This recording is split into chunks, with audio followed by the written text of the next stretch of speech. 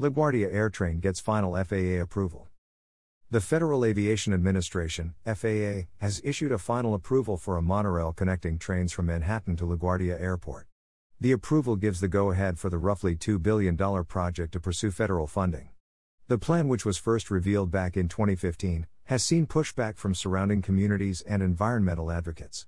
Construction was first expected to start in 2020. The new LaGuardia Airport, the first new airport in the United States in over 25 years and the front door to New York, deserves a reliable, efficient, and affordable transit connector worthy of its destination, Governor Cuomo said in a statement.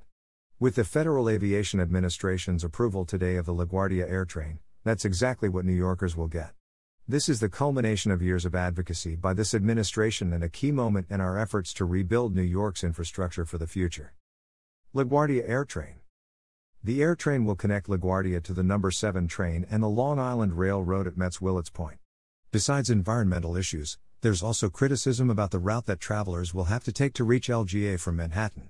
Most New York City residents will have to travel east to get to Metz Willets Point. They will then backtrack northwest to arrive at LaGuardia.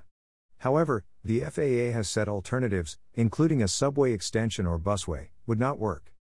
The FAA held hearings last year as it conducted an environmental review. 18 federal, state and local agencies provided input and the public provided over 4,200 comments before the agency reached its decision. With FAA approval, the Port Authority of New York and New Jersey can move forward with an application for federal funding. The Port Authority has said the project won't require the taking of any public property, NBC reports. Numerous residential units, a middle school and 2 parks will experience noise and vibration impacts during construction, according to Tuesday's report. A Port Authority study projected ridership at 17,000 people per day in 2026 and slightly over 18,000 by 2031. The FAA, on the other hand, has estimated daily ridership at 13,000 people by 2026 and 14,000 by 2031. LaGuardia Airport is undergoing major construction right now, and the new Terminal B was recently unveiled.